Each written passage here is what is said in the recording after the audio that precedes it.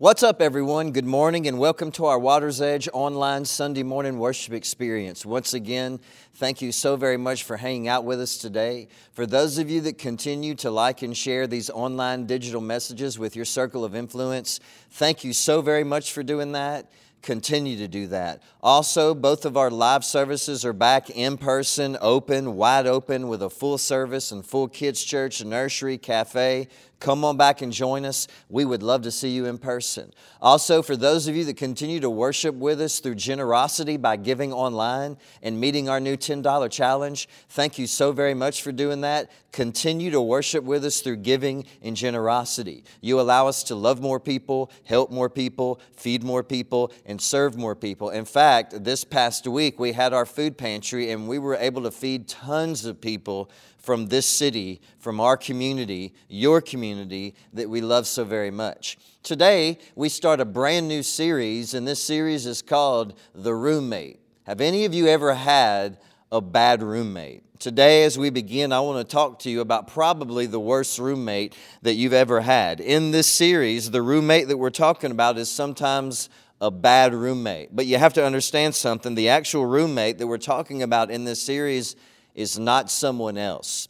Because the actual roommate that we're talking about is you living with you and me living with me. In this series, this is what we're going to focus on, you and I learning to live with ourselves. Now, let's start off like this. Several years ago, when my dad was still alive and he was pastoring in DeQuincy, one day, this man came to see him about some problems that he was having in his personal life, in his family, and in his marriage. Later on, the wife began to go see my dad too. The husband would go with the wife, and they would have counseling sessions together. Well, they eventually got divorced because they had some major heartbreak in their family, some major heartbreak in their relationship, and because of that major heartbreak, they just had too many ruptures, too many heartbreaks, and they couldn't get past it, and their marriage and their relationship ended. They had a few kids, but this is what had happened. The man had been hiding this for years, but he had ran up a debt, a $60,000 gambling debt, and it all came out at once because now they were losing their house, and the wife never could trust him again, and she just couldn't get over it. And I remember after it happened, because my parents were friends with him, I remember one day listening to my mom and my dad talking about it in the next room, and I overheard my mom ask this question, and this is what the question was: how could he do that? How could he live with himself? How could he live with himself? Now, have you ever heard someone ask that question about someone else? Or have you ever asked that question about someone else? Someone did something and it hurt someone else. Like maybe you heard a news story about someone driving drunk and getting in a wreck and innocent people dying, and you thought to yourself, how could they do that? How could they live with themselves? Or maybe to make it more personal, you know that someone did something to hurt someone that was close to you, someone that you know, someone that you love, and your first thought was this, or maybe you even said it: how could they do that, and how could they live with themselves? Many times, this is what we think about other people when they do things that kind of shock us or it hurts someone else, and this is what it is. And notice this today: how could they live with themselves? Deep down, how could they cover this up for so long? How could they hide this for so long? How could they keep up this game and wear this mask for so long? How could they live with themselves? And understand something, that this is what we're really thinking, and this is what we're really saying when we make that statement about someone else. And notice this today: how could they live with themselves? Because I couldn't live with myself. If I had done that, if I had covered that up, if I had hidden that, if I had acted in that way or reacted in that way in my life, I couldn't live with myself. My conscience wouldn't let me get away with that. My faith wouldn't let me get away with that. And so how could they live with themselves? Because deep down you're thinking, I could never, ever do that, and I couldn't live with myself if I did do that. But the truth is this: yes, you could actually. Yes, you could do what you thought you could never do. You could actually live with yourself too because, and remember this today if you're still with me, say I'm still with you. If you leave your current self unprotected, then your future self is capable of anything. Let me say that in another way. If you leave your current present self unattended, if you don't take care of your current soul and the current condition of your heart, then your future heart, your future soul, and your future self is capable of anything. And then we all know this, we slowly start to make excuses for how we're becoming, and then we accept those excuses as valid. But let me tell you something else, and notice this today. Everyone who experiences major regret in this life at one time believed this could never happen to them. At one time in their life, they felt like they were strong enough to where they would never give in to this, they would never do this, they would never say this, they would never act out in this way, they would never take that pathway, they would never make that choice, they would never make that decision, and they thought at one time they would never, ever, ever have to live this way or do this. What they were asking about other people, how could they live with themselves? At one time they thought that could never be asked about them until it is one day asked about them. How could you live with yourself? You've thought that about other people, and then you let your guard down and you stopped protecting your current self, and then you became the type of person that other people are asking, how could you live with yourself? And that's really what this series is about. It's about the roommate, and it's about this, and notice this today. What are the three main habits that can guide and safeguard your future self? What are the three main habits? And we're going to talk about one habit each week in the series, but what are the three main ones that can safeguard our current self so we can have a healthy future self? Three habits to make sure that what you show people outwardly in your life is a genuine reflection of who you really are on the inside when no one else is around and when no one else is looking. Now, this is something that we all know, that life is hard, and life can absolutely be hard on your mind, hard on your spirit, hard on your emotions, hard on your heart, and hard on your soul. Where we have our fears in our soul, where we have our worries in our soul, where we have our anxieties in our soul, where we have our hopes and our dreams. And we are all very good at putting on our mask and acting like everything is okay when life is difficult and life is hard on our soul. But on the inside, we all know that our soul is hurting. And here's something to understand. And notice this today. If you're still with me, say I'm still with you. Current healthy souls left unprotected will eventually become unhealthy souls. I mean, let's be honest. Nothing gets better when it's left unattended. If you don't keep up your yard and keep up your house, it's not going to make them eventually one day look better. If you don't attend constantly to your yard and to your home, eventually it's going to fall apart. And let's also be honest. This morning, many of you woke up and you did the same thing that I did. You looked in the mirror and you immediately started to attend to your face and not leave it the way that it is. And we do all of that for our outside, but we also need to do that on the inside. We also need to do that for our heart and for our soul because, and remember something else today, and notice this, the health of your soul will determine if you live authentic or not. The health of your soul, a healthy soul will always determine if you're living genuine on the inside and on the outside. When I say authentic, I mean this. It's when your inner person is the same as your outer image. That's what it means to be genuine. That's what it means to have character. That's what it means to have integrity. And that's what it means to be your authentic self. It's when your inner person is the same person as your outer image. The health of your soul will determine the gap between who you are versus who you pretend to be. Let me say that again. The health of your soul always determines the gap between who you are and who you pretend to be. A healthy soul. And always understand this. A healthy soul has very little tolerance clearance in your life for not being real, genuine, and authentic. A healthy soul has very little tolerance for being fake. A healthy soul has a very, very active conscience. An unhealthy soul has a seared conscience. And a healthy soul will do this, and notice this today.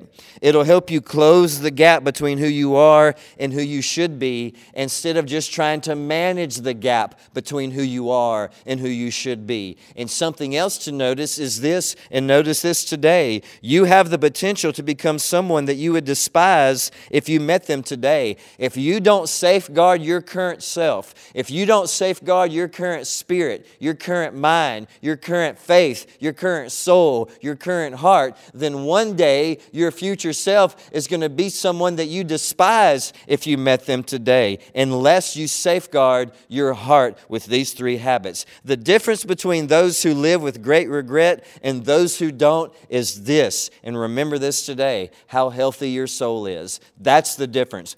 That's the difference between people who live with great regret and people who live with great peace in character. Now today, I want to introduce the first habit in this series, but before I do, I want to read some statements to you from the letter of Romans in the New Testament. And at first, these statements seem kind of not logical. But when we're talking about the health of our soul, this seems like, after you realize that this may be the most logical thing that we can do. Today we're reading Romans chapter 12, verses 1 through 4. Notice this today. And so, dear brothers and sisters, I plead. When he says I plead, he's saying, listen to me. I want you to pay attention. Listen to me. I plead with you to give your bodies to God because of all He has done for you. Give your entire self to God because of everything He has done for you. Let them be a living and holy sacrifice, the kind that He will find acceptable. Our entire self, inside and out, give it to God as an act of worship. Lay your mind on the altar. Lay your actions on the altar. Lay your reactions on the altar. Lay your impulses on the altar. Lay your emotions on the altar. Lay your life on the altar. Lay your worship on the altar, and give your entire self to God. Our greatest season of regret happened in our life when we only called on God when we needed Him. Let me say that again. Our greatest season of regret in our life happened when you were only calling on God at that time when you needed Him, and you were not living daily surrendered to God, God's heart, and God's pathway for your life. When you live daily surrendered to His pathway for your life, then you stop with these great regrets. You stop building them over and over again, because the greatest seasons of regret in your life always happen when you only call on God when you need Him the most. We cannot pray our way out of a situation that we behaved ourselves into. Let me say that again. You cannot pray your way out of a situation that you behaved yourself into. We move on in this passage. This is truly the way to worship Him. Worship is our response to God and what all He has done for us on the cross and through the resurrection. It is our response to God to worship God with everything that we have on the inside and out. We move on. Don't copy the behavior and the customs of this world, but let God transform you into a new person by changing the way that you think. Surrender always starts in our mind and what we dwell on in our mind. Stop dwelling on your weaknesses. Stop dwelling on those wrong opportunities. Stop dwelling on what tears you down. Stop dwelling on your discouragement, and dwell on God and God's love and God's hope for your life and God's purpose for your life, and surrender everything that you have on the inside, on the out every single day as an act of worship. We move on. Then you will learn to know what God's will is for you, which is good and pleasing and perfect. Because of the privilege and the authority God has given me,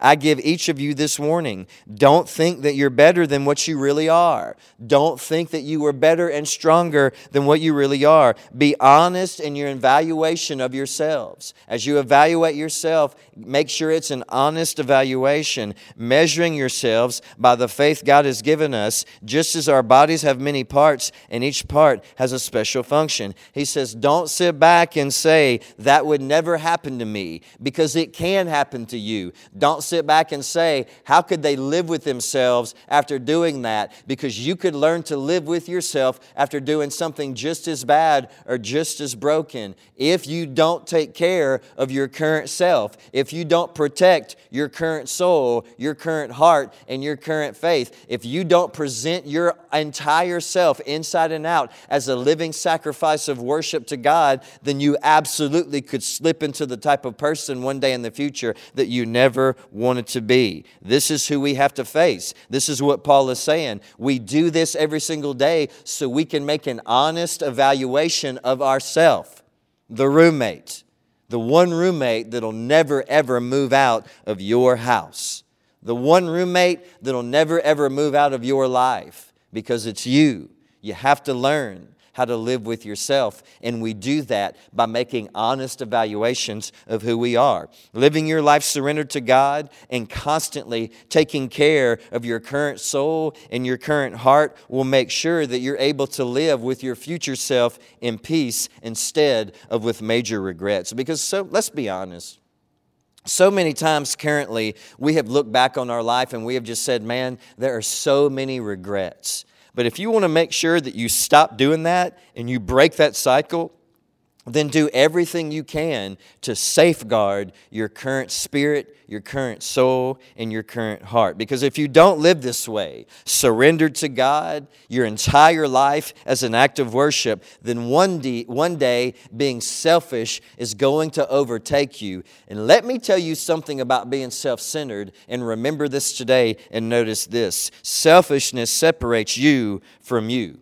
You start to become two different people. You have a public life that's different from who you are on the inside. You have a public image that's different from who you are on the inside. Selfishness will cause you to be that way, and then your future self ends up with great regrets. But if you want your future self to end up with great peace instead of great regrets, then you safeguard your soul and your heart right now, here today. Because number one, if you don't do this, it'll always produce two things. Number one, major regret. And number two, you will get used to living with two different versions of yourself. And one day, you'll become the type of person that you despise. One day, someone else is going to ask this about you. How could they live with themselves?